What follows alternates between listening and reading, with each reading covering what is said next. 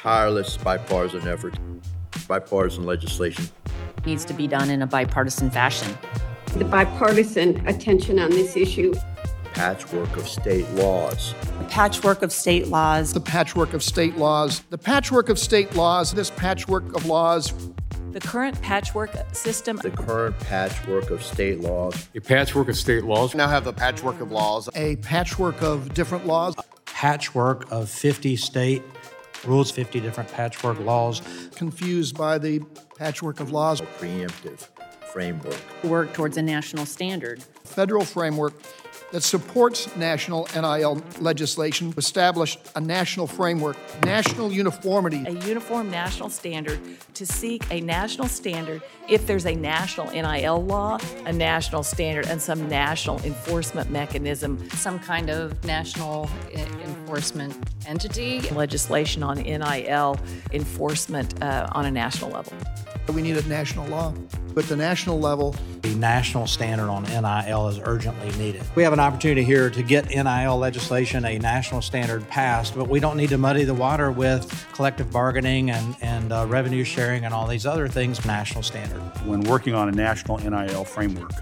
This national standard, compliance with national standards at a national level by a lack of uniform rules. A lack of a uniform protection for college athletes across the country. Without a uniform standard and uniform educational information, we need a law that provides uniformity. It should establish a uniform national standard. The laws are inconsistent with no uniform guidelines. Uniform across the country. Clearly that uniform NIL regulations are needed. To be clear, what I'm suggesting is not an approach decided upon the NCAA and various conferences, but rather by collegiate athletes themselves. I recently received a letter from 15 collegiate athletes from the ACC that emphasize this point, and I want to quote these students, if that's okay, Madam Chair. It's clear we need a federal baseline, is what they say, that re-levels the playing field, and we need one soon. The students also explain the most important factor in legislating on NIL is to protect all collegiate athletes, especially those outside the revenue-generating sports like football and basketball. I also want to point out that these students didn't ask for healthcare mandates or guaranteed scholarships or for private rights of action. The risk of such factors will result in cutting the very sports programs we are working on to protect. After all, there's a difference between being a representative of a school and being a full-time employee of a school. I agree wholeheartedly with these students. Welcome back to the Big Amateurism Monologues. My name is Richard Ford and I'm your host. Just a quick reminder that all of my podcast materials can be found at my podcast website, and that is bigamateurism.com. I can also be found in all the major third-party podcast directories. And if you want to reach out to me, please shoot me an email at rich@cagerredux.com. That's RICH@CAGERREDUX.com. All right. Today is March 26th, 2023, and it's been over a month since I got up an episode, and I said in my last episode that I'm working on another project where I have transitioned into the interview format for a different podcast.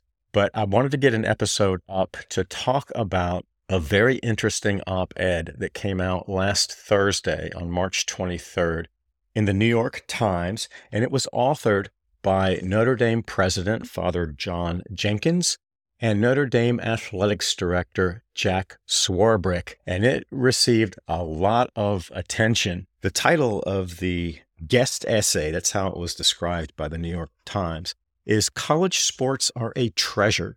Don't Turn Them into the Minor Leagues." The bottom line with this op-ed is that college sports are in crisis, and the only entity that can save the day is the United States Congress. This was an open plea for congressional intervention, and it was essentially a lobbying speech. The president of the University of Notre Dame and Notre Dame's athletics director used the opinion page of the New York Times to make the case for federal protections and immunities that would end the athletes' rights movement. This op-ed is really troubling on a number of levels, and I'm going to go through the article and really break it down and explain what Jenkins and Swarbrick were trying to do here, how they went about it tactically, and importantly, the consequence of what they had to say, because it was very cleverly written and really misleading in terms of what precisely the in-system stakeholder beneficiaries really want from Congress. And I'll get to that in a minute. But what I really found interesting was the response and the rollout of this op-ed. At or about the time that the article came out, there was an article in Sports Illustrated written by Ross Dellinger, who I have characterized as one of the small group of reporters that tends to have the inside track on getting out NCAA Power 5 friendly narratives into the public consciousness. And this was no exception. So Dellinger published an article that really amplified what Jenkins and Swarbrick had to say, and he really pumped them up. And Swarbrick is one of the most respected athletics directors in all of college sports, and on and on. I'm going to talk a little bit about that. But apparently, Dellinger also got an interview with Swarbrick, and he talks about that as well. And some of Swarbrick's comments in that interview are almost incoherent. They're so contradictory, and they just don't make sense. And that's true for some of the points in this op-ed. But there was also some pushback, and I thought that was interesting. Andy Staples, The Athletic, owned by the New York Times, by the way. That's an interesting relationship, I think. He published an article later in the day that pointed out some of the problems with the op-ed and also this interview that Swarbrick did with Dellinger. But as always, the media, the mainstream media and the commentariat miss the most important aspect of this op-ed. And that is not just the fact of the article, but the timing of it. I mean, this seemed to come out of the blue, and I really think that's what led to some of the pushback. It's like, where the hell did this come from? And where have Jenkins and Swarbrick been on this theme?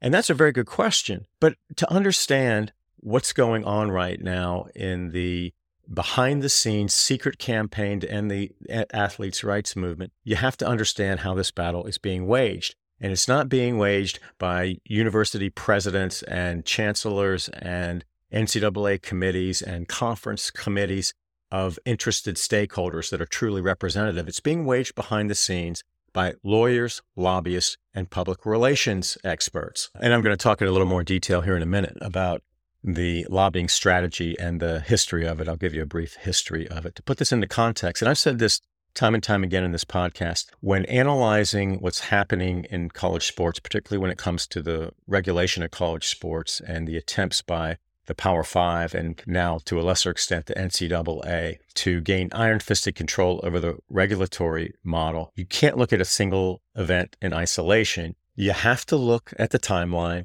at what else is going on at or about the same time to really understand how coordinated and integrated the Power 5 and NCAA's campaign has been in their engagement with Congress. So why did this op-ed come out on March 23rd? Because 3 days from now, there is going to be a hearing in the House of Representatives in the Energy and Commerce Committee's Subcommittee on Innovation, Data, and Commerce. The subcommittee chair of that hearing is Gus Bilirakis, a Republican from Florida. And Mr. Bilirakis has played a very important role on the House side in carrying the bags for what the Power 5 and to a lesser extent the NCAA want from Congress. Mr. Bilirakis has assumed the mantle in the House from Republican Representative Anthony Gonzalez from Ohio and Steve Chabot, also a Republican from Ohio, who were really doing the NCAA and Power 5's bidding back in the initial engagement through 2020 and 2021. But Mr. Gonzalez chose not to run again for re-election, and Mr. Shabbat lost his House seat, and he had held that seat for about 20 years. So one of the questions that I've talked quite a bit about in the podcast is, when are the Power 5 and NCAA going to re-engage with Congress, and what channels is it going to run through? And one of the central questions I had in that regard was, who's going to fill in now for Gonzalez and Shabbat? Who's going to be the face of the Power 5 NCAA campaign in Congress to end the athletes' rights movement on the Republican side? And I had hypothesized that it was going to be Mr. Bilirakis because of his involvement in a hearing from September of 2021 that I'm going to talk a little bit about here and compare and contrast that hearing with what I think this hearing on March 29th, just a few days from now, is going to look like. But he's now the golden boy, and all of the lobbying and the congressional activity on the House side is going to run through Bilirakis. And one of the important things to understand is that when the NCAA and the Power 5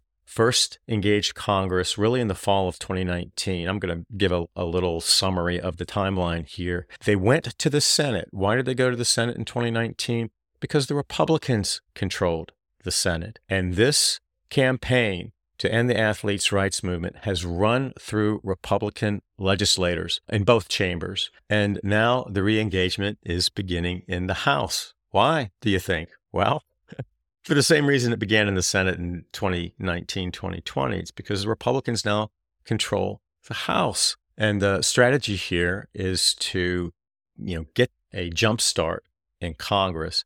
And the timing of this is important because it's during March Madness. I'm going to talk about the importance of that from a value standpoint when I talk about the New York Times op-ed.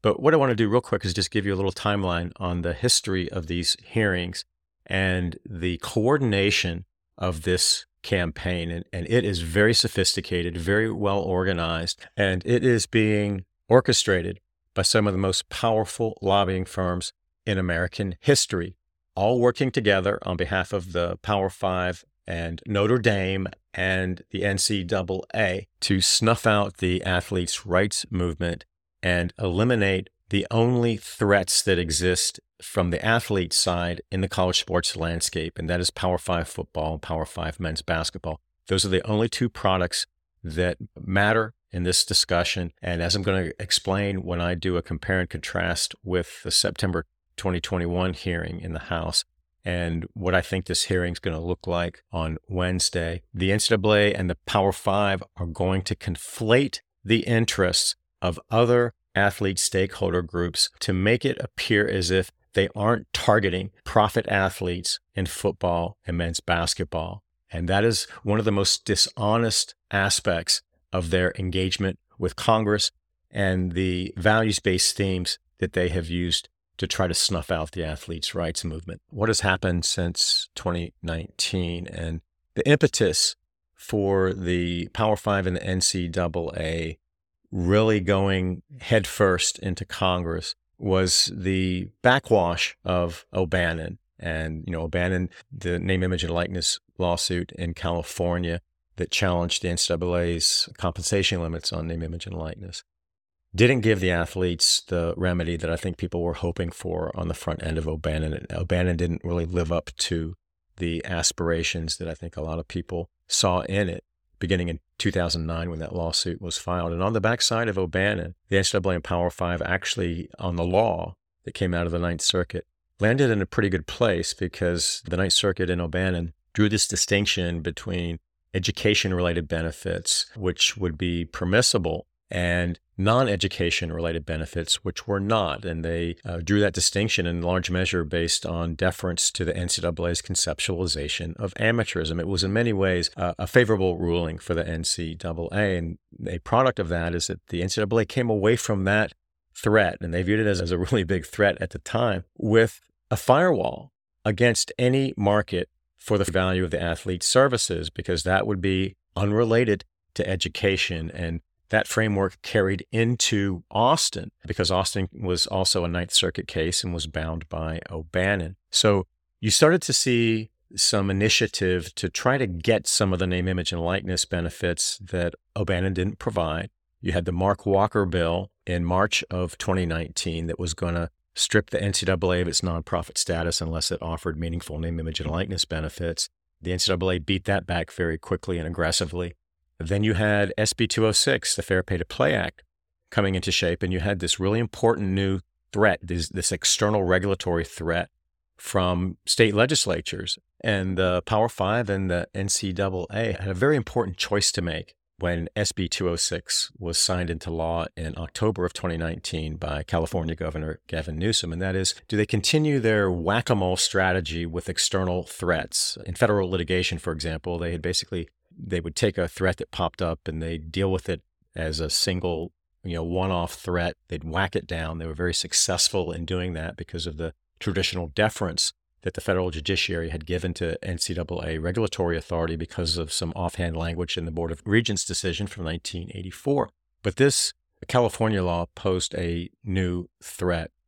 And so they were deciding whether to deal with that state law as a one-off whack-a-mole through a lawsuit, a federal lawsuit under the Dormant Commerce Clause, or did they step back and look at their chessboard and look at whether they could come up with a comprehensive strategy to deal with all of these external regulatory threats from federal courts, from state legislatures, from federal administrative agencies, from free markets that were putting an enormous amount of pressure on the NCAA and Power Five's regulatory authority. And they chose to go on offense. This was a really important transition in how the NCAA and Power Five viewed these external regulatory threats. And there was a secret meeting in December of 2019 that was held among Power Five conference commissioners and presidents and chancellors. It was a Power Five only show. It occurred off the books. The only reason we know about that meeting is that a sports journalist named Andy Whittrey served public records requests and got these documents. And the documents showed the playbook. If you want to know the secret playbook of the Power Five's congressional campaign, Whittrey got that through these documents and he wrote about them, but nobody in the mainstream media picked up that story. There were 15 people at this meeting, all men, 12 white men. Nobody from the NCAA was invited to this meeting because part of the Power Five strategy was that they wanted to engage Congress alongside the NCAA. The NCAA had their own lobbying firm. The Power Five really didn't have an organized strategy, but they were concerned that the NCAA wasn't really up to the task. And they had some concerns about Mark Emmert's engagement with Congress, and he had pissed a lot of people off, and they were concerned that he wasn't the best messenger. So they came up with this strategy that operated beside the NCAA. They didn't want to be in direct conflict with what the NCAA was doing in Congress, but they wanted to make very clear that they were calling the shots here and that they had the biggest stake in the outcome of any federal legislation. And they wanted their interests front and center. It just reflects this historical arrogance that the Power Five have had, that they're special, that they are the business of college sports. And that is true. And this was a Power Five football show. Men's basketball is an important product, but big-time Power Five football interests were driving the train here.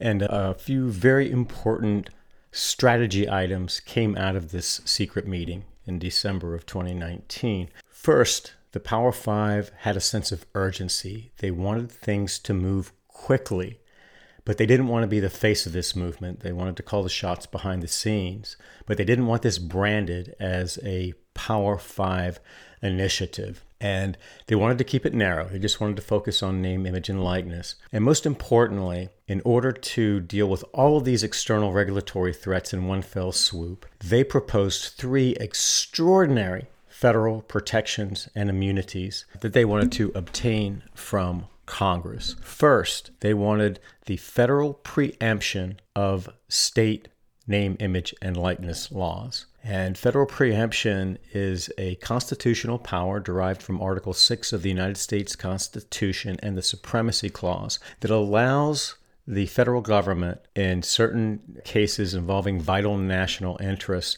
to tell the states that they can't regulate in a certain area. That's been used traditionally in areas like national defense, national security, civil rights, the environment, very important national interests. And they don't want to use that extraordinary federal authority and constitutional authority to take states off the regulatory map. Then they also wanted antitrust immunity to take federal courts off the table. Then they also wanted a provision that athletes could not be deemed employees of their university, and the no employee provision would have eliminated any pathway that athletes might have to achieve rights under the National Labor Relations Act and then engage in collective bargaining, because in order to have the protections of the NLRA, you also have to be an employee. That's a threshold requirement. So the Power Five and the NCAA, working in tandem with the Power Five actually calling the shots behind the scene, they roll into 2020 and they lay the foundation for the first of 7 hearings that would occur in 2020 and 2021. But they engaged the Senate because the Republicans controlled the Senate, and this was a partisan initiative, and the NCAA and Power Five had Republican senators ready to do their bidding to lay the foundations for a bill that would give the Power Five and the NCAA these 3 crucial federal protections and immunities. That first hearing occurred on February 11th of 2020 in the Senate Commerce Committee. Commerce has original jurisdiction over sports matters. And by the time that hearing occurred, all Power Five conferences had hired some of the most powerful lobbying firms in Washington, D.C. to lay the groundwork to set the narrative and to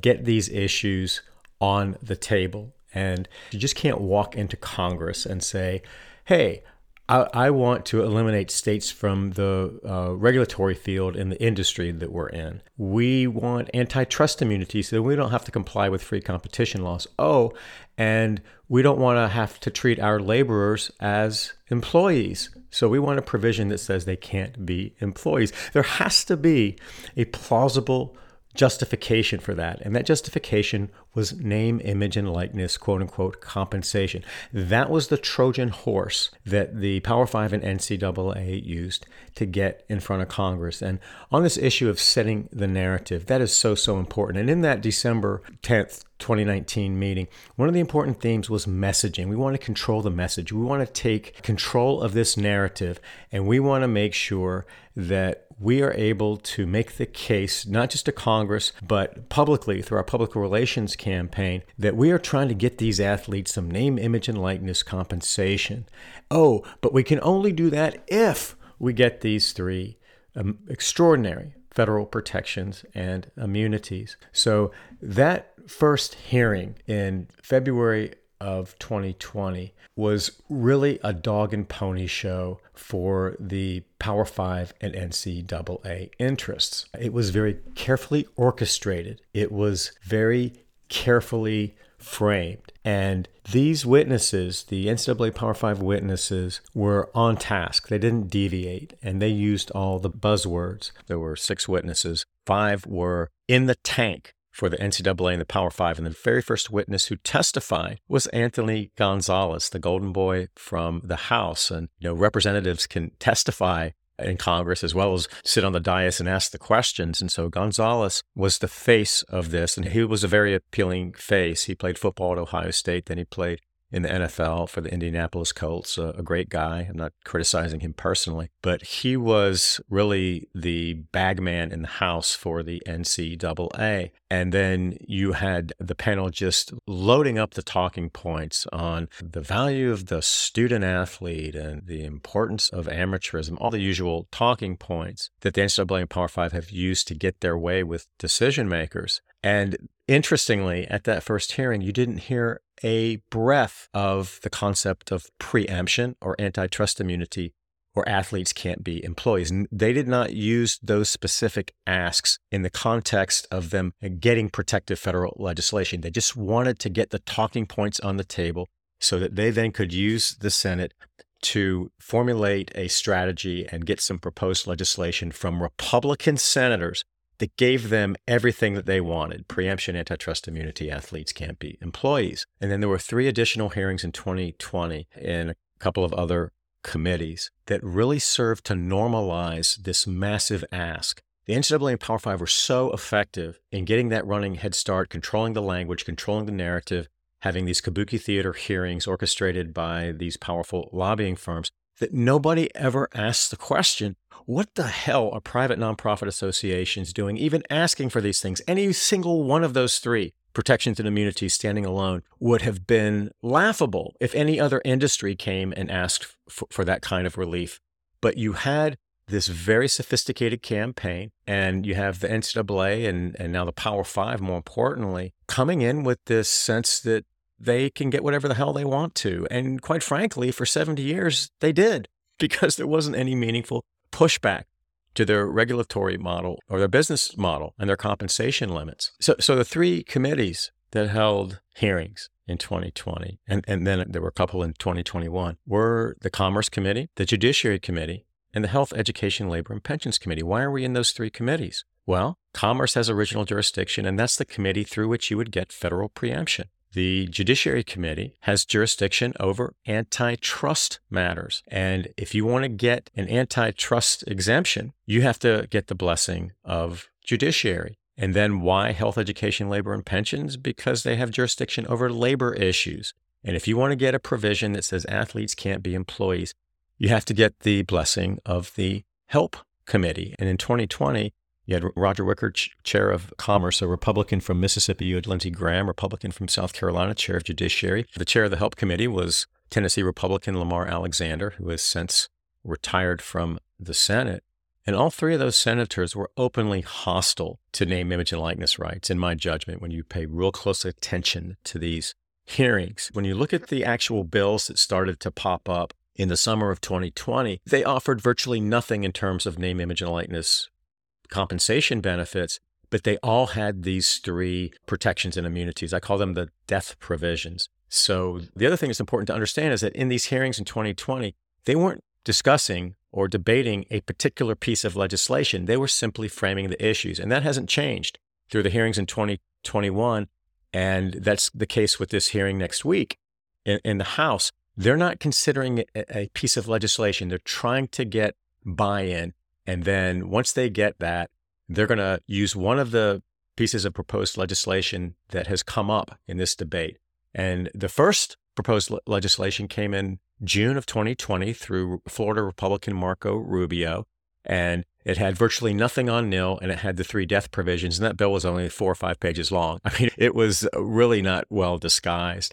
And that got some pushback. And then you started to see the other Republican bills being a little more deliberate about hiding those three death provisions around some other issues that made it look like they were offering something of value to the athletes. But when you really break down these bills and read the fine print, they were an illusion as well. So after the Rubio bill, there was an NCAA bill that was put on the table, and it was very stealthy. It really didn't make it into the public discussion. That was in connection with a hearing in Judiciary in July. And then in September of 2020, just after the last hearing of 2020 in the Health, Education, Labor, and Pensions Committee, you had Anthony Gonzalez, the House member from Ohio, the Republican, putting out the Level Playing Field Act, and it had the three death provisions. Then in December, you had Roger Wicker, Republican from Mississippi, putting out a bill that he re-released just last September, and it has the three death provisions. It's a horrible bill. It may be the worst of all of these bills, that and the Jerry Moran bill, which came out in February of 2021. Those bills are very similar structurally in terms of the bottom line, and that is that the athletes' rights movement is over through these three protections and immunities. And then in May of 2021, you had Steve Chabot on the House side, Republican from Ohio, putting out a bill that was very much like the Moran bill. It was kind of a House companion to that. And the other thing that's important to understand about the range of proposed legislation that came out of the Power Five's and NCAA's engagement with Congress in 2019 is that the Athletes' Bill of Rights end of the legislative landscape and the Murphy-Sanders bill that would give athletes employee status under the NLRA, those were in response to the Power Five and NCAA's engagement with Congress. That Athletes' Bill of Rights really wasn't conceptualized until the July 22nd hearing in the Judiciary Committee in 2020 that Lindsey Graham chaired. And Richard Blumenthal and Cory Booker, who were co-sponsors of the Athletes' Bill of Rights, that was about as athlete-friendly as any bill on the table is. And quite frankly, there's some issues with that as well. But they were saying, wait a minute, you're talking about name, image, and likeness only. And that was one of the key themes that came out of this secret meeting in December of 2019. Let's keep it narrow, focused on nil. We don't want to deal with these other issues. Get what you need, get in, get out, and move on. And so you had this sense that something needed to happen quickly. It needed to be narrow, and we don't want to talk about this other stuff. So Blumenthal and Booker say, wait a minute, what about health and safety? What about the athlete voice? Because the athletes have had zero meaningful representation in any of these discussions, and particularly the revenue-producing athletes in the Power Five. And then they said, what about revenue sharing? And so Graham, at that hearing, he's just getting annoyed, and he says, well, just get me something, get me something. That was the genesis for the Athletes' Bill of Rights. And then later we had the Murphy-Sanders bill.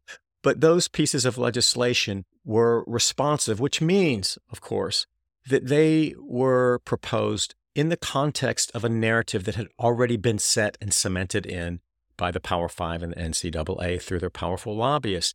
And even when the Democrats took control of the Senate after the Georgia special elections in January of 2021, they did not deviate from that basic framing. And that's one of the biggest problems about this whole discussion about congressional engagement. And we really haven't just taken all of those bills off the table and gone back and tested the original assumptions, the premises underlying what the NCAA and Power Five were asking for. And we're talking about preemption, antitrust immunity, and athletes can't be employees as if those were reasonable asks. And that has been normalized through a compliant sports media. This is a breathtaking power play. And in addition to these powerful lobbyists, all of these powerful conferences and the NCAA have very powerful public relations firms. The NCAA in 2015 started doing business with a company called Bully Pulpit Interactive, Inc., one of the most influential public relations firms, spin doctors in Washington, D.C. And since 2015, they've paid Bully Pulpit at least $40 million to help coordinate the message and get it out into the stream of consciousness. Bully Pulpit pops up again in January of 2022 when the Transformation Committee is beginning its work. And one of the very first things they did before they talked about a single substantive issue was to get Bully Pulpit to come in and do a comprehensive communications plan to control the message. This is about controlling the message and the narrative. And the Power Five and NCAA have been brilliant at that. And what has resulted from the Democrats taking control of the Senate in 2021, it was really technical control because there was an evenly divided Senate, and because the Democrats had the White House, they had technical control. They were operating under a power sharing agreement that virtually guaranteed gridlock on any issue that ran through a partisan lens. And that was true for the athletes' rights issues. They were partisan. And I'm not trying to make it a partisan issue. The NCAA made it a partisan issue, and they went to Congress. Congress didn't come to them. Another fact that gets conveniently ignored in discussions about the future of college sports and congressional engagement. And then there were two more hearings in the Senate in 2021, after the summer of 2021, when the NCAA was getting its butt kicked. They lost the Austin case, and the Power Five. The Power Five were defendants in Austin. And it's important to point out that the NCAA and the Power Five appealed that case into the Ninth Circuit and the U.S. Supreme Court. The athletes didn't appeal that case. And the only reason that the Power Five and NCAA wanted this to go up to the U.S. Supreme Court is that they were asking for absolute judicially created antitrust immunity, the same thing they were asking from Congress, and they thought they had a free shot. And the way the case was framed on appeal, there really wasn't much risk to the NCAA and Power Five, because the ultimate question of whether athletes could be in a economic and labor market where they could compete for the value of the athlete's services wasn't even on the table, because the case had been whittled down to these education benefits. So they got a free shot, and they got their ass kicked on a very limited ruling. And then, of course, you had their failure through these hearings in June of 2021 in the Senate Commerce to try to get last-minute preemption before the state laws on nil started to go into effect on July 1st of 2021. And then you had the nil dump on June 30th through the interim policy. And a lot of people forget that interim policy is interim until one of two things happen. One, the NCAA changes its own rules on name, image, and likeness, which it had been promising all along. That was the other track of the misdirection campaign. They were saying, hey, we're going to change our own rules. And they did this through the federal and state legislation working group. And that was a mirage. They never intended to change their rules. They thought they were going to get federal protections and immunities that would allow them to do nothing on nil. So that initial condition of the interim policy, that it's an interim until we change our own rules, was ridiculous. The second condition in the interim policy was until we get a bailout from Congress. And that's where this issue has been really since the summer of 2021. And the NCAA has been looking for a way to re-engage. Then we had this hearing in September of 2021 in the House that I'm going to talk a little bit more specifically about here. But that was really a courtesy to Anthony Gonzalez, who had literally been begging for a hearing in the House since he first proposed his Level Playing Field Act in September of 2020. He then re-released it, but he really pressed the gas on that. And that hearing really, I think, was designed to appease him. And everybody at the hearing talked about what a great job he did and all this stuff. But that hearing is a perfect example of what I'm talking about the NCAA and Power 5 framing the debate in Congress, because that hearing, when you look at the witness list that I'm going to go through here, it looked more like an NCAA Power 5 witness list than an athlete witness list. And the Democrats controlled the House. They controlled that committee at the time. That's different today. The House has flipped. So I want to talk real quick now about the lobbying firepower that the Power 5 and the NCAA and Notre Dame have in this fight. So I have a list of the top-ranked lobbying firms. This is from 2022. It's a Politico article, but actually its source, its original source, is Open Secrets, which is a nonpartisan nonprofit in Washington, D.C., dedicated to trying to inject some transparency into the Byzantine world of big-time influence peddling through lobbying. And I'm just going to go through the firms that are on this list and then a few more that didn't make the list, but were pretty close behind. And the number one ranked firm on that list is Brownstein Hyatt. They work for the National Collegiate Athletic Association. And in a separate episode, I'm going to talk about the nature of that particular lobbying campaign because there's some really disturbing features of it. The number two lobbying firm, Aiken Gump. Both of these firms are law firms that have a lobbying component. They have a division of the firm that works as lobbyists in Washington, D.C. Aiken Gump is the registered lobbyist for the Southeastern Conference, the SEC. The number 6 ranked lobbying firm, Cornerstone Government Affairs, is the lobbyist of record for the University of Notre Dame. The number 14 ranked firm, Cassidy & Associates, works for the Pac-12. Subject Matter works for, that's number 16. Number 16 is Subject Matter, formerly known as Elmendorf Ryan. They work for all 5 Power 5 conferences. A couple of big firms didn't make this top 20 list, but they're heavy hitters. DLA Piper works for the ACC, and Kit Bond Strategies works for the Big 10. There's also another important firm. It's a boutique firm that works for all Power 5 conferences, and that is Marshall & Popp. And the reason that's such an important lobbying firm is that its principal, Hazen Marshall, was the key aide for Republican Senator from Kentucky, Mitch McConnell.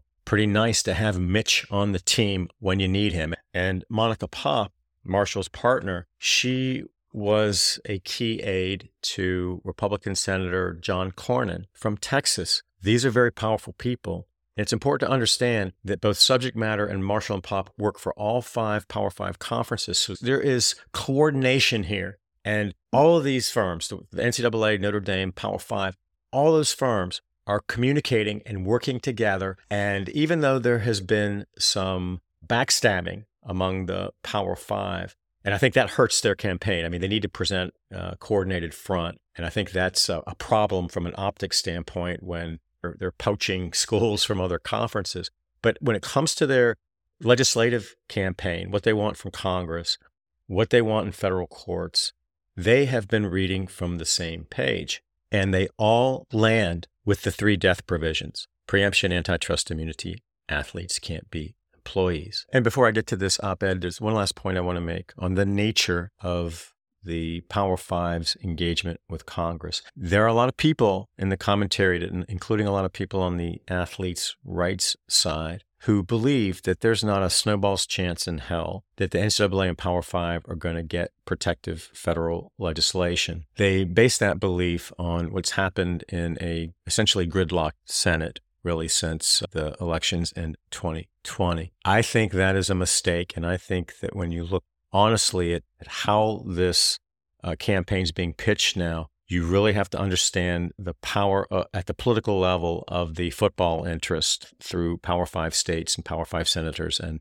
representatives. And when you look at the range of proposals that have been introduced, I think a lot of people are misled into believing that because we have some bills on the athletes' rights side, which, as I noted earlier, were in response to the initial framing of these issues by the NCAA and Power Five, they think that those bills are an equal and opposite counterweight to these Republican bills that would end the athletes' rights movement. I don't see it that way at all when you look at the interests that these various senators represent. So on the athletes' rights side, with, say, the Athletes' Bill of Rights and then the Murphy-Sanders bill, let's look at who the power players are there. And you have some very impressive senators who have done phenomenal work on behalf of athletes' rights, but they come from really insignificant interests on this issue. This is a Power Five issue, and the Power Five have framed their lobbying campaign around their interests and no one else's. So when you look, for example, at the Athletes' Bill of Rights and the senators who sponsored it and are promoting it, you've got, for example, Richard Blumenthal from Connecticut, Democrat from Connecticut. Connecticut doesn't have a Power Five school. It's not a power player on issues relating to big-time, powerful football interests. Cory Booker from New Jersey, Democrat from New Jersey, and he's been great on the rhetorical side, but quite frankly, he's a caution flag. He's a yellow flag in my judgment because he just wants to be the bipartisan senator, and that's another element of this I'm going to talk a little bit more about when I talk about the quotes from the opening montage. But Booker's from New Jersey, and the only Power Five product is Rutgers. That's really not a power player. And I would say among all the Power Five football interests, Rutgers is at the bottom of the food chain. And then also on the Athletes' Bill of Rights, you had Brian Schatz, a Democrat from Hawaii, who I think has asked the most intelligent questions in some of these hearings. I think he understands the nature of this power play and how big it is. And he has really, I think, been an effective senator in the conduct of these hearings, which again are, largely kabuki theater. But he doesn't represent a Power Five interest. Hawaii doesn't have a Power Five school. And then you have Democrat Senator Chris Murphy, also from Connecticut. And Connecticut, again, doesn't have a Power Five school in it, not a power player on this issue. Then you have Bernie Sanders, who co-sponsored that athlete as employee bill. He's from Vermont. Vermont couldn't be more irrelevant in this discussion than a state can be. He's not a power player. Then on the House side, you have Lori Trahan, who has been very vocal and appears to be an athletes' rights advocate, but she's from Massachusetts, and Boston College is the only Power Five product there, not a power player in the Power Five landscape. She's also cozied up to Charlie Baker. That makes me nervous because Baker is just Mark Emmert 2.0. You're getting the same crap from him that we got from Emmert for 11 years. That's what he's paid to do. The NCAA wasn't going to hire him if he was going to go off script. And then I also think that Trahan is kind of a caution flag when it comes to gender equity issues. And that's been a powerful political tool for the NCAA and Power Five, both at the federal level and also at the state level. They beat back the California revenue sharing bill because they made all these sky is falling. If we pay the athletes who actually provide the value in the product, then it's going to be the end of women's sports and non-revenue sports, all that stuff. I have heard a little bit of that in some of Trahan's comments. I'll be paying very close attention to how she positions herself on these issues. But, you compare that to the senators from the state of Florida, the state of Alabama, the state of Mississippi, the state of Texas, the state of Kentucky, the state of South Carolina, the state of Kansas, but even in Georgia, that has two Democrat senators, John Ossoff and Raphael Warnock. You think they're going to be all rah-rah on athletes' rights if it means that it goes against the interests of Georgia football?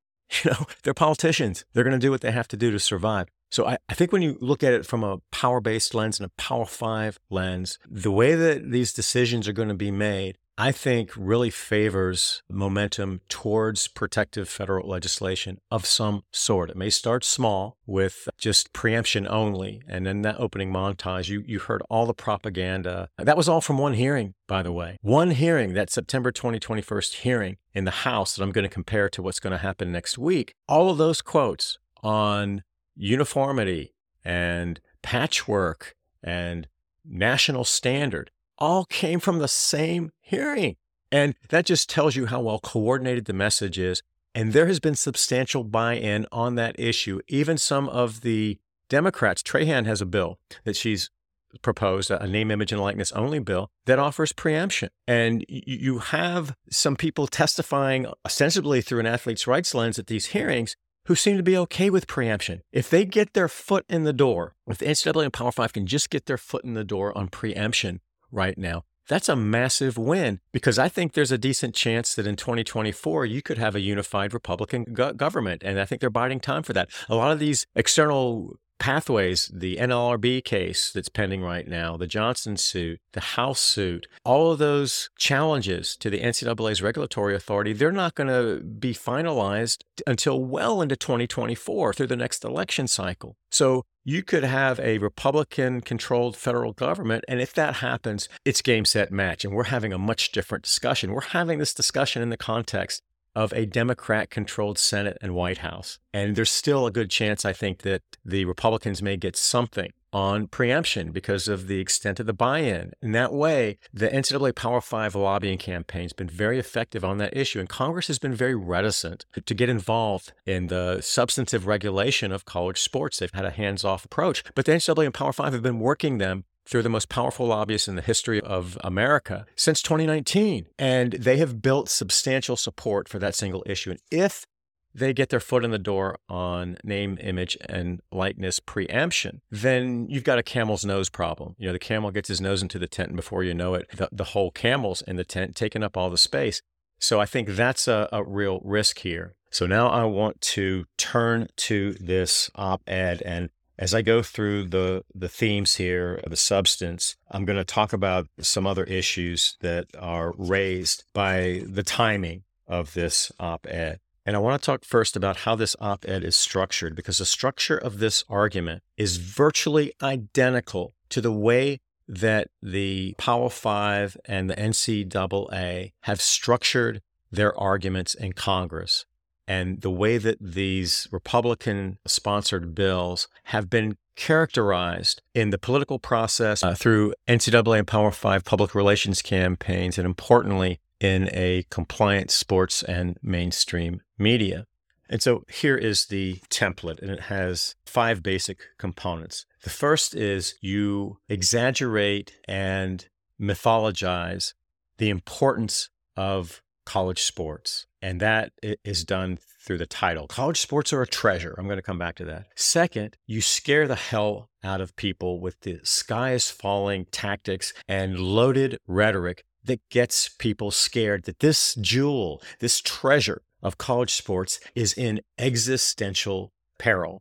Third, you lie about the threats. You exaggerate them, you mischaracterize them, and you present them in a way that make it appear as if there are evil forces in place right now that are working to kill this national treasure, this cultural icon. Then, fourth, you go to your ace in the hole immunity shields. And the one that's been working in Congress so far, both at the federal level and the state level, and that's been working very well at a public relations level, is gender equity. Gender equity is the ultimate immunity shield and trump card, because when you make the argument that if we treat the laborers in Power 5 football and men's basketball as free Americans, then we are stealing money and equity from female athletes and also Olympic sport athletes, non-revenue athletes. So they have this zero-sum financial model and this zero-sum equity world, where we have a fixed amount of money and equity, and anything we do in those two regards for profit athletes is stealing money and equity from female athletes. And that gender equity argument has been so weaponized in our public and political discourse and legislative decision-making that when you put that card on the table, people jump under the nearest desks, particularly politicians. And then the last piece is the ask. So how are we going to solve this problem? And the ultimate solution, as I've discussed, is to give the NCAA and the Power Five extraordinary federal protections and authorities and immunities that would allow them to essentially end the threat from the profit athletes. As I'm going to discuss in this op-ed, they're very, very clever and I think misleading in how they weave those into the narrative. Because in this op-ed, they don't use the word preemption. They don't use the word antitrust immunity. They don't use the phrase athletes can't be employees. They couch it in terms of these broad principles that would give the NCAA the authority to protect this jewel, this national treasure. And the Power Five and the NCAA don't want anybody looking behind their broad general characterizations that are rooted in the mythology. So let's start with how they set up the themes. That very first theme, that we have this cultural icon that we have to protect, is the first sentence of the title. College sports are a treasure. And that's repeated in a couple of different ways throughout the article. And I'll just point out that that is verbatim from the language that we heard from Charlie Baker and Linda Livingstone and Mark Emmert during the State of the Association speech at the NCAA convention on January 12th of 2023. And of course, we heard the same thing in December when the NCAA did an infomercial press conference with Charlie Baker when they announced that he was going to be the new NCAA president. And he went on and on. It was about this jewel, this thing that we have that has such an important cultural meaning in America. And we can't do anything that could threaten this national jewel. The same thing, Linda Livingstone went through that during the State of the Association speech. And she got 2/3 of the airtime there. Why? Because she's a woman. She's chair of the NCAA Board of Governors, the new Board of Governors. And she has been a reliable foot soldier for the NCAA. And she was one of the key witnesses in this September 2021 hearing in the House, the same committee essentially. And it's going to be conducting this hearing next week. So then what do? We provide temporal context. And the reason that this is happening right now, that we had this op-ed and that we're having this hearing next week, by the admission of the author of this op-ed and then Gus Bilirakis in the press release about this hearing next week, they want to capitalize on the focus that Americans have on March Madness. But what they really want is to make these arguments while Americans are in love with a college sports product and Americans love the NCAA men's basketball tournament, March Madness, as much as any other sporting product in the history of sport in America. So we're all lovey-dovey. We've been assaulted now. We're going into the 4th week of this month-long national holiday devoted to men's basketball, largely. Women's basketball is still off the radar screen. That's another discussion.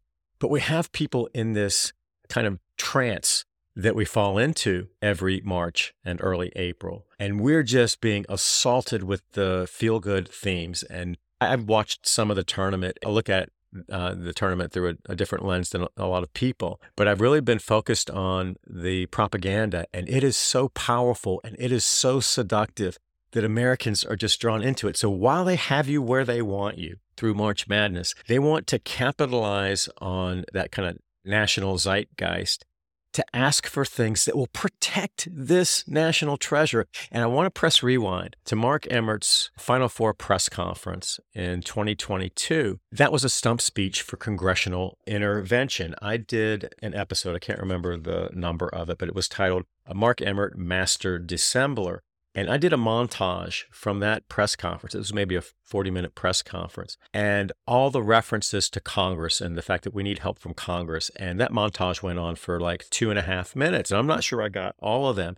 It was a stump speech for congressional intervention. The theme at that press conference was, this tournament is an American treasure, and it is at risk, and we have to have congressional engagement. They pulled that play from the playbook for this op-ed and for this hearing next week. So this op-ed, after talking about the importance of the NCAA basketball tournament, says, beyond the excitement of that tournament, college athletics is in crisis. We're in crisis, okay? Put on your crisis hat, go into the crisis bomb shelter, the college sports bomb shelter.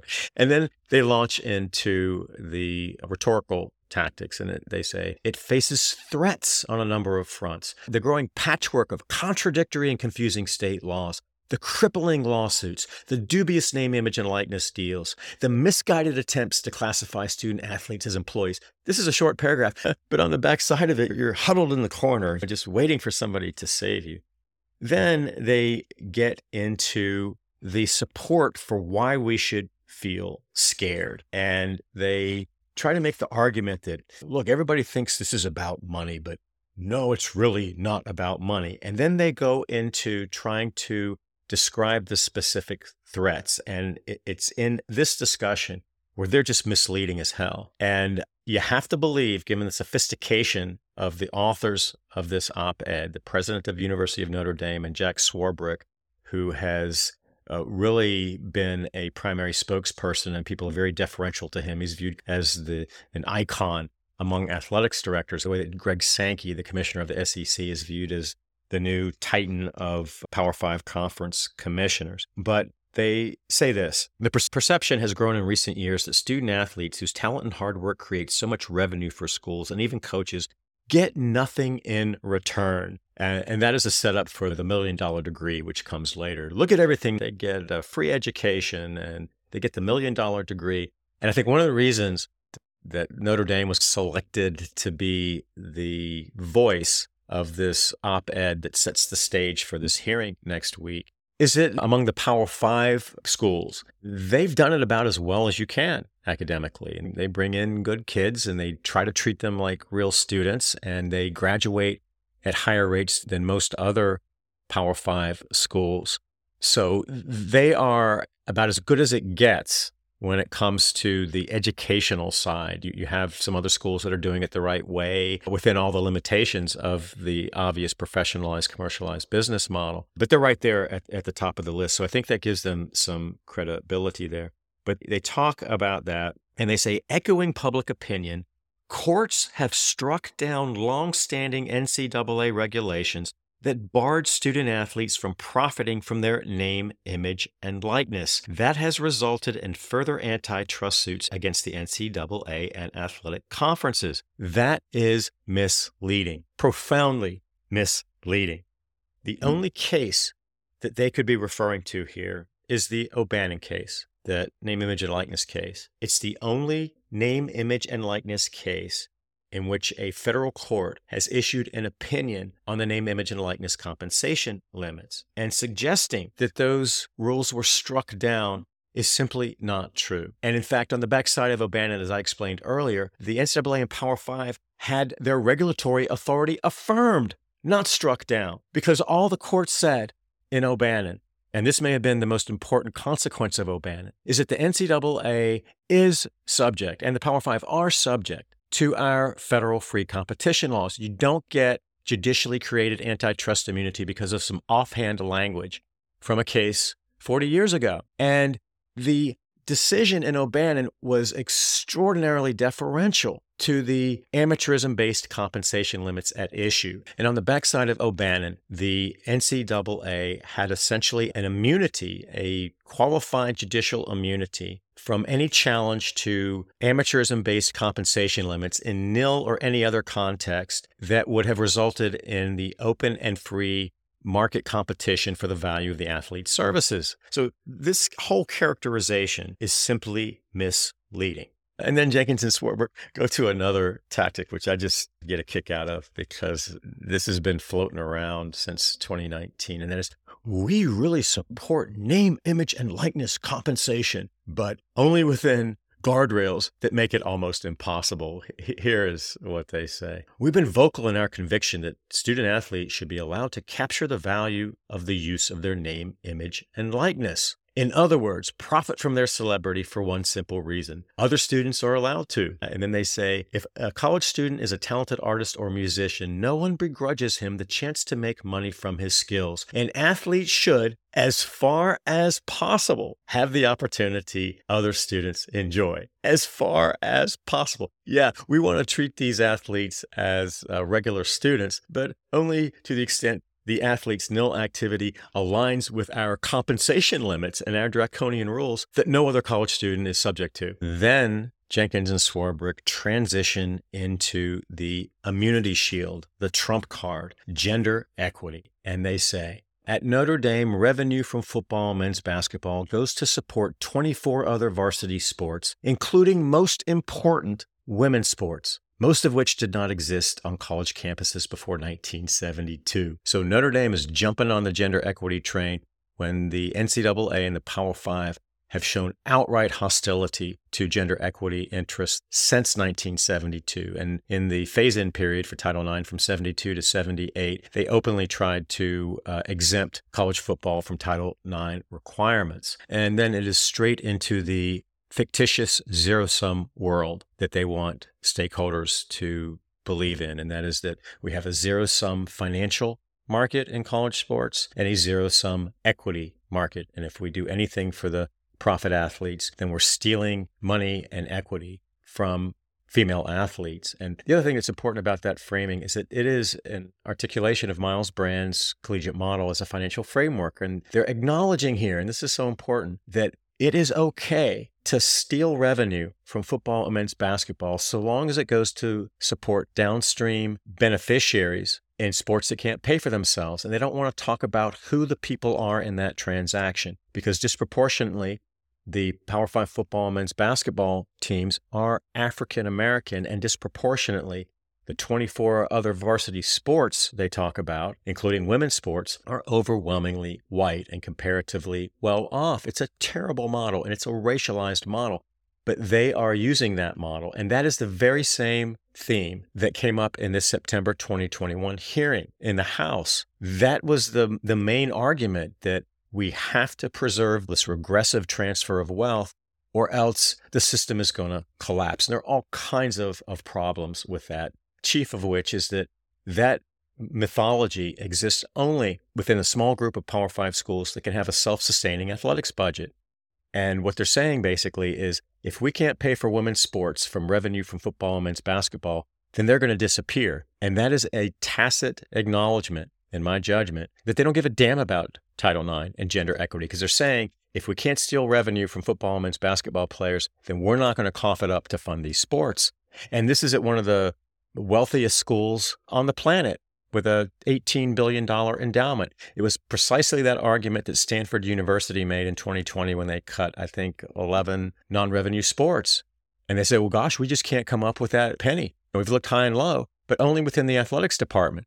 Stanford's one of the richest schools in the world, not just the United States. And after threats of litigation, all of a sudden they found that penny. It's a terrible argument. And then they close it out with the ask. And they do that in one sentence, presented as a paragraph, and 33 words. I'm going to read this to you. Congress, too, must act to resolve conflicting state regulations, clarify that our athletes are students, not employees, and give the NCAA the ability to enact and enforce rules for fair recruiting and compensation. And when you read that, it sounds so reasonable. It seems, oh, of course, that seems fair. Why wouldn't we do that? Because buried in that very general language are the 3 death provisions that end the athletes' rights movement. But they don't use the phrases. They don't talk about it in terms of what they're really asking for from Congress. And you would read right through that paragraph and not understand the importance of it. And that's exactly what they intended by the way that this one sentence paragraph was constructed. So when they say, must act to resolve conflicting state regulations, that means federal preemption of state laws. Second, clarify that our athletes are students, not employees. That means they want a provision from Congress that says that as a matter of federal law, athletes can't be employees. And that eliminates the NLRB pathway to collective bargaining. It ends the FLSA pathway to payment through an hourly wage. It could conceivably eliminate workers' compensation benefits. But importantly, it really is also a tool to suppress the athlete voice, because if you don't have protectable rights under the NLRA as laborers, then your right to free association, free expression, freedom of contract, choosing your own representative, those are chilled or taken away altogether, as a no employee provision would. And then the last thing, and this is very cleverly disguised, give the NCAA the ability to enact and enforce rules for fair recruiting and compensation. What that means is that the NCAA needs to have absolute, unchallengeable regulatory authority to impose its compensation limits. What does that mean? Antitrust immunity. It means saying the NCAA is above the law. They don't have to comply with our nation's free competition laws. It's precisely what they asked for in Austin. It's precisely what they're seeking now. And then they close it out with a return to the theme that they opened with and was part of the title. And they say this: college athletics is a treasured national institution. Professionalized teams treating athletes more as employees than as students and weakening the vital connection with the educational mission of their colleges will rob college athletics of its special character. That's the Charlie Baker argument. That's the NCAA national office argument. That is the lobbying argument. And it is powerful. And I think a lot of consumers and stakeholders respond to it. So now I want to talk about these hearings in the House, the one from September of 2021 and the one that's going to occur next week. And I'm going to do a little compare and contrast. And I want to just say that on this September 2021 hearing, I did a series of episodes on it because I thought it was so important, the way that the witness list was structured, the themes that evolved, and really what it says about the lobbying campaign, the congressional engagement, and the value system that the Power 5 and NCAA are selling. So it was episode 65 to 68. Episode 65, the NCAA is back in Congress. That was in October of 2021. All these episodes were October of 2021. Episode 66, same script, new cast. The NCAA recycles its worst nil arguments in the House of Representatives. 67, Dr. Livingstone's terrible, horrible, no good, very bad congressional testimony, because Linda Livingstone, now the chair of the NCAA Board of Governors, testified ostensibly in her capacity as Baylor University president. And I really break that testimony down. And then 68, episode 68, titled The Federal Nil Police. I talk about the enforcement piece. I'm not going to talk a lot about that right now, but that's a really important piece. They're talking about national standard and we need the federal government to get involved, but they haven't articulated an intelligent enforcement mechanism. They just want the authority to limit athletes' rights. Beyond that, how it's enforced, I think, is secondary to them. But there's some really big problems with trying to do that at the national level. And I guess I'll throw in another episode here on Charlie Baker's rollout, the themes that were echoed in this New York Times op-ed, Congress, the jewel of college sports. I did episode 141 titled Employee Status, Charlie Baker and Congress, and that was in December of 2022. And I think that those episodes are important because you really do have to get down to a granular level to understand exactly what is happening in Congress. But I want to talk a little bit about this September 2021 hearing. And as I mentioned at the top of the episode, I think that in some ways this was really a courtesy to Anthony Gonzalez because he had worked so hard and he just wanted his bill to get its day in Congress, and he got that. But I think that this hearing nonetheless is a really good insight into the playbook of this particular committee, and importantly, Gus Bilirakis, who was then the ranking member of that subcommittee because the Democrats controlled the House. Jan Schakowsky was the chair of that subcommittee, a Democrat, and she just doesn't understand these issues. That's another thing about that hearing, and I think we're going to see the same thing next week. Some of these Democrats simply don't really understand the issues. Trahan probably has the best level of understanding, but I'm going to be paying very, very close attention to what she says. And I know when I explain this September 2021 hearing, you're going to see the Republicans' playbook. And I guess I should also say, as part of this setup, that Andy Wittry, the sports journalist who I mentioned earlier, who got those documents on the secret meeting in 2019, he came up with another round of documents through public records request just in February, just last month, that are really, really important. And those two got virtually no press coverage. And it gives an insight into how behind the scenes, the Power Five are thinking about their re-engagement with Congress at a tactical level and also at a rhetorical level. And those documents that Andy got included a memo from the ACC's outside attorney, a guy named John Barrett, who used to work with the Big Ten, and Jim Delaney.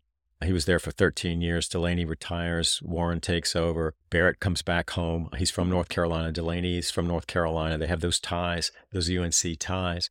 And Barrett wrote a privileged and confidential memo describing the Power Five strategy. And this memo was not intended for public consumption, and it is a bombshell. But again, the mainstream media hasn't touched it. And what that memo disclosed was that the new decision makers, in 2019, it was university presidents and Power Five conference commissioners. That was it. In 2022, so this memo is dated December 13th, 2022, nearly 3 years to the day after that 2019 memo. But it shows that the Power Five conferences have 4-member working groups at each conference, total of 20 people. And you have the conference commissioner, you have a conference staff member responsible for governance, you have the lawyers, number 3, and the lobbyists, number 4. So 10 of the 20 people who are behind the scenes in star chamber-like decision-making, determining the future of college sports and the legislative campaign are lawyers and lobbyists. And that goes to my point from the very beginning, that these decisions about the future of college sports and how they're going to eliminate the athletes' rights movement aren't being made by a representative group of stakeholders sitting down at the table in open and free, transparent conversation and getting their issues on the table and coming up with a sensible, consensual understanding of what the issues are and how to resolve them. These are power plays by some of the most powerful people in college sports and some of the most powerful lawyers and lobbyists, and they're going to get their way. This is a no-holds-barred, scorched earth approach. And in the discussions of kind of what they wanted, they're back to the 3 death provisions. They had 3 quote-unquote must-haves in their re-engagement with Congress. They wanted preemption, antitrust immunity, athletes can't be employees. They had a couple of other non-consensus issues that are shiny objects that they may need to use to re-engage Congress. Because another part of this is that Bilirakis is using name, image, and likeness. That's the cover for this hearing next week. But name, image, and likeness already exists. All the sky is falling narratives that were built around the name, image, and likeness market back in 2019 have proven to be false because the market exists, the games go on, and we are in an historic bull market in terms of college sports revenues. You can't make with a straight face the argument that this null market is killing college sports or that they're cutting sports, all that stuff, that those are dead issues. I think that what Barrett's memo, accurately recognizes is that there needs to be a new shiny object to go back in and ask for these extraordinary federal protections and immunities. So they talked about revenue sharing, they talked about health and safety, but there was no consensus on that, importantly, because that's not what they care about. They care about the 3 death provisions.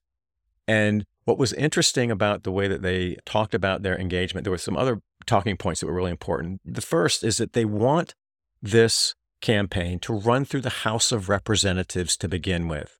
Why? Because the Republicans now control the House. And this memo was drafted after the midterms, and I think reflects the reality of the legislative landscape post-midterm, with the Democrats in control of the Senate, the Republicans in control of the House. That's why this hearing next week is being conducted in the House of Representatives, and it is a direct byproduct of the very thinking that came out of this secret, privileged, and confidential meeting and this memo that John Barrett wrote just a couple months ago. And then 2 other important things about that memo. One is that they said they wanted to model legislation now after the Roger Wicker Bill. And the Roger Wicker Bill is the Death Star for athletes. It is the worst of the worst. I mean, of all the least best options, that is the worst option. But that's where they want to land because it just takes down the athletes' rights movement. And then the last thing, this is the kind of thing that should have been on the front page of national media outlets. We have this op-ed from the New York Times, for crying out loud. Why the hell is the New York Times putting this garbage in their editorial page? And there's some interesting issues with the New York Times coverage, honestly, of college sports now. And there have been some troubling articles that have come from the New York Times. But the New York Times should be reaching out to Andy Whittrey and should be reviewing the documents that he got. And that should be a front page story at the New York Times, at the Wall Street Journal, the Washington Post. Name your outlet. And certainly Sports Illustrated, but that ain't going to happen. It's not going to happen. because we have so many people in the sports media running interference for the Power 5 and NCAA interest. But at the very end of this memo, Barrett says that all communications about the issues raised in that privileged and confidential memo should be done by phone and run through Jim Phillips, the commissioner of the ACC. They are not to be put into a text or an email. They don't want a paper trail, either, I think, for purposes of potential discovery and litigation or through public records requests. But what does that say? These people are representing higher education, for crying out loud. But they don't want to put anything in writing that could show exactly what they're thinking, how they're making their decisions, and who the hell is making them. That alone should be a front page news story. But that's the way these people roll. And this hearing next week is a direct product of that way of thinking and the strategy outlined in that memo. So let me go through this witness list from the September 30th, 2021 hearing.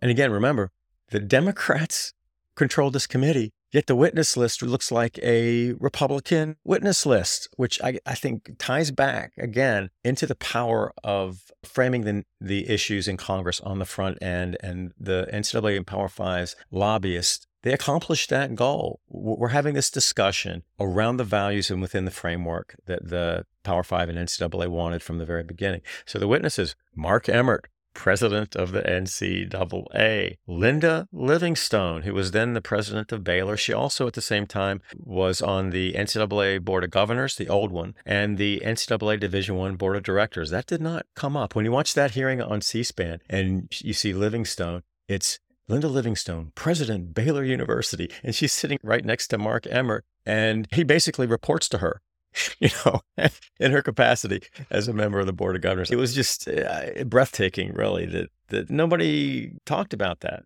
Well, I did, at least. Let's see. Then we had a Division II conference commissioner, Jackie McWilliams, African-American woman. What the hell is a Division II conference commissioner doing at that witness table? They have absolutely nothing to do with the true interest that drove that hearing, and that was Power 5 football and men's basketball. But they wanted to create the Big Ten impression, to conflate the interests of and to hide what they were really trying to do that was targeted to the Power 5 athletes in football and men's basketball. But they wanted to get these stakeholders across the NCAA landscape in different sports and different divisions. And it was a farce. It was an absolute farce. The only relevance that Division II interests have to the NCAA is the welfare check they get from the March Madness money and the block grant that they get from March Madness money. And this hearing didn't have a damn thing to do about college basketball. It was about Power 5 football and protecting football interest. Then we had an athlete, a student athlete, Kemi March, who was at Washington State University. And the reason I think she was chosen is that Kathy Rogers, who is a Republican on that committee and chairs the larger Energy and Commerce Committee. She's from Washington, so I think she selected someone from her home state. But Ms. March was a golfer at Washington State, and she's African-American. She was portrayed as the victim. She was put there as the gender equity victim and seemed very nice, and it sounds like she takes her role as a student seriously, and she had some outside interests she wanted to pursue through NIL. And they portrayed her not just as a name, image, and likeness victim because we didn't have a national uniform standard that would allow her to do what she wanted to do, but also as a victim of the equity issues, and that if we take money and give it to football and men's basketball players, we're stealing money from athletes just like her. And what's interesting about the face they put on through Ms. March is that she's really an outlier as an African-American female golfer. And based on my research in the NCAA database, I concluded that she was the only African-American golfer in the Pac-12 conference at the time. But she's the face in this congressional hearing of the Olympic sport athlete interest. There was not, as always, as usual, a single revenue-producing athlete. In the 7 hearings that occurred in the Senate and the House in 2020 and 2021, not a single revenue-producing athlete in Power 5 football or men's basketball testified. That's a really stunning omission. But what was interesting about Ms. March's testimony is that she made the case that she was a victim in part as a woman of color. And when she invoked the race issue, I thought it was really interesting because how can you talk about race in that context with her being a victim if money's taken away from her and given to football and men's basketball players, but not talk about the role of the African-American athletes in those two sports. And then, of course, we had Ramogi Huma. He was the lone athlete representative, and he testified in a lot of these hearings, and he was like the only kind of athlete rights conduit, and he was, I think, pretty good as an advocate, but I think having him as the sole representative of the athlete voice for the revenue-producing athletes was less than ideal. And I want to make a couple of points about the themes that were raised. This hearing was built around the collegiate model, Miles Brown's collegiate model, this regressive transfer of wealth. And the way that Livingstone presented her testimony, the way that Emmert presented his testimony was built around that. And then the questions from the Republicans on that committee all went to that point. And I'm just going to identify a couple of the people on the Republican side who were very vocal on that point. And these are the people you're going to hear from next week. So if I'm going to be testifying on the athletes' rights side, I would be doing my scouting report, and I'd be looking very carefully at what three people had to say, the people who really acted as if they had a dog in this race.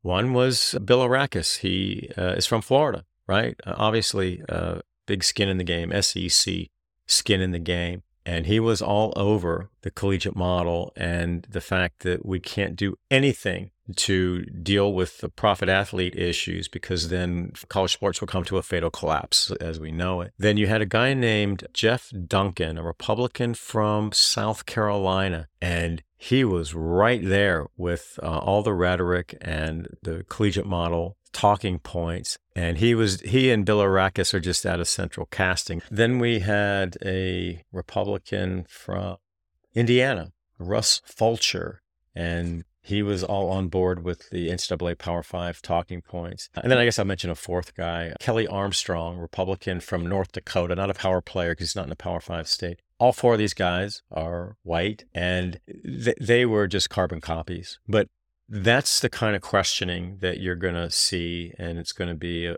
about keeping it narrow, focus only on nil, national standard. We need federal preemption, and we don't want to deal with all these other issues because they just distract from the really important issue that's on the table now, the emergency issue, which is this out-of-control name, image, and likeness market. And then they are going to, make all the sky is falling narratives, and we have to protect this jewel, this college sports jewel. And the other thing that they did at that hearing, which was very effective, and this really came through both Republican women and Democrat women, it was the gender equity immunity shield. And I think that had legs on both sides of the aisle. And that's why I think it's so important to really look at the power of that dynamic. And you're going to hear that next week. It's going to be gender equity, gender equity, gender equity. And it'll be interesting to me to see how the Democrats on that committee, including Lori Trahan, handle that issue. And they ran a lot of that gender equity propaganda through the two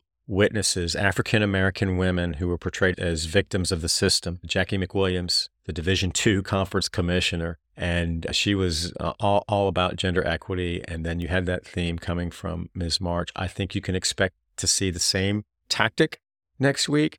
I don't know if they're going to have somebody from Division II or Division III to try to make those points to obscure the true purpose of the regulation that they're seeking. And it'll also be interesting to see the extent to which they talk about issues other than preemption. I think you're going to hear preemption and no employee. It'll be interesting to see how they talk about the NCAA and Power 5's regulatory authority and whether they say the words antitrust immunity. So we'll be paying attention to that. I want to close out with the opening montage. Every single clip came from that hearing on September 30th of 2021. And I wanted to do the bullet format on all these buzzwords because this is how the system works. And all of those quotes were the direct product of the efforts of the lobbyists and the public relations people. And all of these witnesses and all of the legislators were prepped on making sure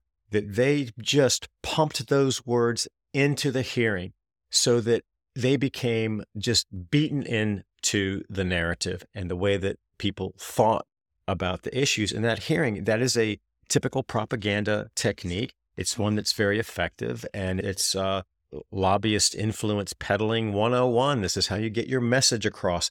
And it was very disciplined. That's the thing that's so important about the repetition there. It was very disciplined. It was very on point. And that has been a hallmark of the congressional campaign, the lobbying campaign, the public relations campaign, because it's just so sophisticated. And these people are very disciplined. They stay within the talking points. They stay within the messaging. And I think it has had an impact that is really beneficial to the NCAA and the Power Five. But the first buzzword was bipartisan and bipartisanship. That is a theme that we have heard throughout the hearings, both in the Senate and the House. That is a dangerous theme, because a lot of Democrats are buying into it, and you have people who are going to make compromises in the sake of bipartisanship without looking at what the hell is in the bill that is the product of that bipartisanship. And I see that with Cory Booker. I see that with some of the women on the Commerce Committee, the Democrat women on the Commerce Committee. Maria Cantwell, who is the chair of the Senate Commerce Committee right now, is a perfect example of that. She just wants a bipartisan solution. I don't think she understands the issues very well. Quite frankly, I don't think she gives a damn what's in the bill. But if it can be presented as a bipartisan bill and we quote unquote solve this issue, then she gets a star on the wall, and then she moves on to the next thing. That's how these people think. They don't understand the issues, and these hearings have not had the purpose of educating the legislators on the issues in college sports and the business model. It's been really to keep them as ignorant as possible, buy into the mythology, the propaganda, and get beaten through repetition into buying into the NCAA Power Five narrative. That's the way the game is played. And the NCAA and Power Five have done it very, very well. That's not true on the athletes' rights side. It's been disorganized. That's been a detriment, I think. But I will say this. I have disagreements with people in the athletes' rights movement, and I think that's healthy. I don't see eye to eye with some of the advocates in the athletes' rights movement on an issue-specific basis, but I think at the values level, I agree with most of the people in the space.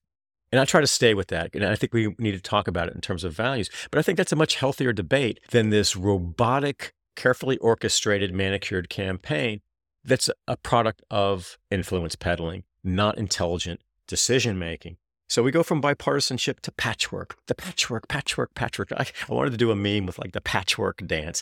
And this is, again, from just one hearing. If I did a patchwork montage from all 7 of these hearings, it could go on for an hour. I mean, it's comical almost. Then to reinforce this preemption thing with national standard, a national standard, a national standard, and then uniformity. They're not saying the word preemption. They're not saying we're going to take states out of the regulatory field. We're not saying that we're going to deny these athletes the protection of state law. They're rolling it up in terms of all these fluffy things that are hard to disagree with. Well, gosh, we don't want a patchwork. Why would we want a patchwork? We want everything to be uniform. We want a national standard. We want everybody to be reading from the same page. We want everybody to agree. Who could disagree with that? That's the way that they've pitched it. And it's been effective. And then this last piece of the montage is from Bilirakis. And he went into this diatribe in his opening statement where he was talking about a letter that he just received from the Student Athlete Advisory Committee presidents in the Atlantic Coast Conference schools. And I've talked about this SAC committee in prior episodes. And it's the only student representation organization that the NCAA recognizes, and it is controlled by the NCAA. It exists at the pleasure of the NCAA. And I believe that there is self-selection in. I'm not criticizing everybody who serves on the SAC committees, but the farther you move up the chain from the institutions to the conference, and certainly at the national level, those have been used as nothing more than a conduit to get NCAA propaganda in front of decision makers and present it as the true and only athlete voice, that it's the product of this representative system. So they used that tactic here in this hearing. And there was this letter that was written by 16 student athletes, and I'm using that the way the NCAA would, from the 15 ACC schools. And I'm including Notre Dame here. They're independent for football, but they're a member of the ACC for all other purposes. And I think there were 2 representatives from Syracuse. And so Bilirakis launches into a discussion, and he holds this letter up and he says, don't listen to me, listen to these athletes. And he says, to be clear, What I'm suggesting is not an approach decided by the NCAA or the various conferences, but rather by collegiate athletes themselves. He says, I recently received a letter from 15 collegiate athletes from the ACC, there were actually 16, that emphasize this point. And I want to quote these students, if that's okay, Madam Chair. It's clear we need a federal baseline that levels the playing field, is what they say. The students also explain the most important factor in legislating on nil is to protect all college athletes, especially those outside the revenue-generating sports like football and basketball. I also want to point out that these students didn't ask for healthcare mandates or guaranteed scholarships or private rights of action. The risk of such factors will result in cutting the various sports programs we are working on to protect. After all, there's a difference between being a representative of a school and being a full-time employee of a school. I agree wholeheartedly with these students. Now, I want to make a few observations on that because this is so important. The United States Congress is taking a letter like this and presenting it as representative of what all athletes believe. And it's part of their consensus approach and narrative. Everybody agrees. Nobody disagrees. Look at what the student athletes have to say. Listen to what they have to say.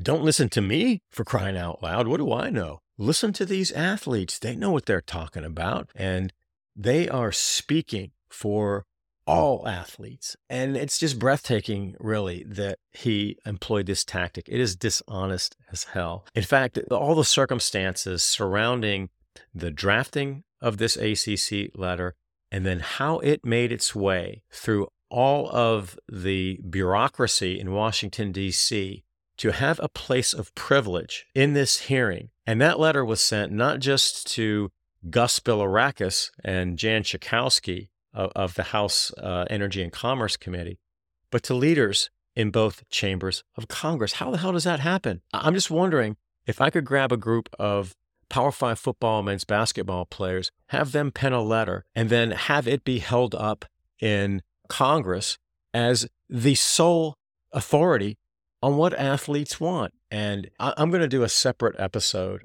on the history of that letter, how it made its way into the political process, how it was used in the political process, and then how the mainstream media pumped it up and normalized it. And we're going to go back to our friend Ross Dellinger from Sports Illustrated. This thing just comes out of the blue. And Dellinger writes this puff piece holding up a particular student athlete from Notre Dame, by the way, as the spokesperson behind the scenes. He was not a president of SAC. He wasn't a signatory to the letter, but he was the public mouthpiece, and he has a very interesting relationship and an undisclosed relationship to a very important decision maker in the ACC. And that inconvenient fact doesn't see the light of day. Thank you, Mr. Dellinger. I'm going to go through all the circumstances surrounding this letter, and that raises some very interesting issues about the political process, the athlete voice, and the mainstream sports media. But from Bilirakis' use of this letter, you have to believe that these athletes just woke up one day and say, oh, let's get together and let's write a joint letter to a subcommittee of the House Energy and Commerce Committee and share with them our thoughts on federal legislation. And when Bilirakis says, I also want to point out that these students didn't ask for healthcare mandates or guaranteed scholarships or for private rights of action, that is an up yours to the interests of the revenue-producing athletes. And he is hiding behind these athletes, suggesting that they think that there shouldn't be healthcare mandates or guaranteed scholarships or private rights of action. He manipulated the athlete's letter. They didn't really talk about it on those terms. This guy's just bad news. I'm sorry. This Bilirakis guy is not the athlete's friend, and he is the new face of the NCAA Power 5 initiative in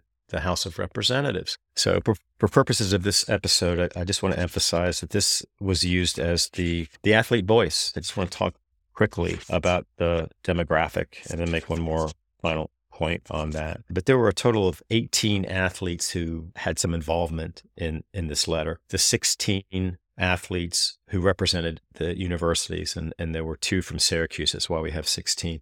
Then there were 2 others who were listed as primary contacts. Of those 18 athletes, 15 were white. 83% of those athletes were white. Of those 18 athletes, 15 came from non-revenue sports. Again, 83%. So this student voice, these athletes in the ACC, were overwhelmingly white and overwhelmingly from non-revenue or Olympic sports who couldn't pay for themselves. And this tactic of using the true beneficiaries of this dysfunctional business model and portraying them as victims is a real problem. While we're talking about the race issue, let's just be clear about what's happening here in this congressional reengagement and the 3 death provisions. What they're asking for here is the wholesale elimination or diminution of basic American rights targeted to a specific class of American citizens. This isn't XYZ Corporation who manufactures widgets hiring the most powerful lobbying firms on the planet to engage Congress or a regulatory agency to try to get some relief or tweak some Byzantine regulation. This is some of the most powerful institutions in American history, the Power Five and their member institutions, and the NCAA and all of their member institutions, going to Congress to say that a specific class of American citizens, namely profit athletes in Power 5 football and men's basketball, can't have the protection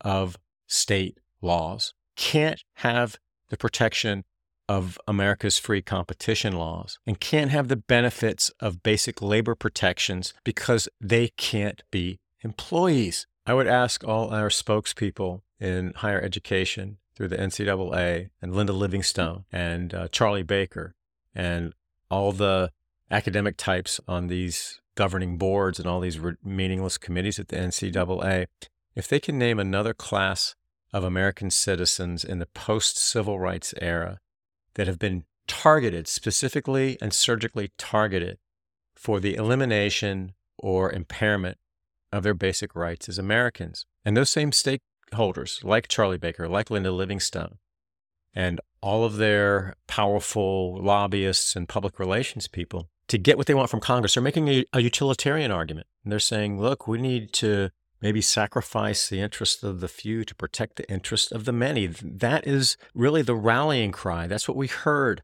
in the rollout from Charlie Baker. That's what we heard at the State of the Association speech. We have this jewel and all these stakeholders, all these white stakeholders. I don't use the word white, but that's who they're talking to. There's a dog whistle component to this utilitarian advocacy. And they're saying we need to protect the interests of these people. That came through loud and clear in this September 30th, 2021 hearing. They turned the equity issues and the civil rights issues and the social justice issues upside down and inside out and portrayed the beneficiaries of this upside down system as the victims. And they're doing it right now in real time, and we're going to see more of that next week. But I would ask these white stakeholders and spokespeople who are churning out this garbage if they will say out loud who the few are. They don't want to have that conversation. They don't want us to look too closely at what they're really saying here. Because when you look honestly, the few are disproportionately African-American men in football and men's basketball, many of whom come from very challenging familial and financial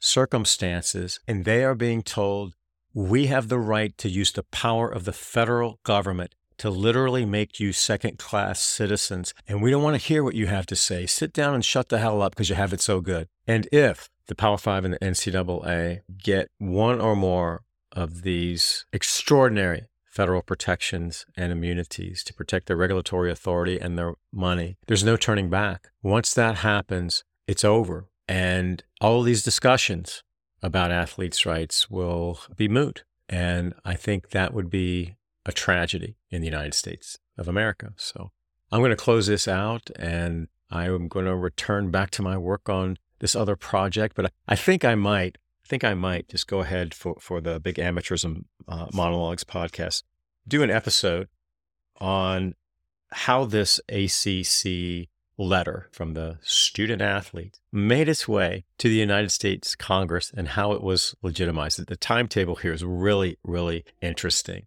I'll have to think about that, but I want to thank you so much for joining. It's always an honor and a privilege to have you, and I hope to have you back for the next episode of the Big Amateurism Monologues. Take care.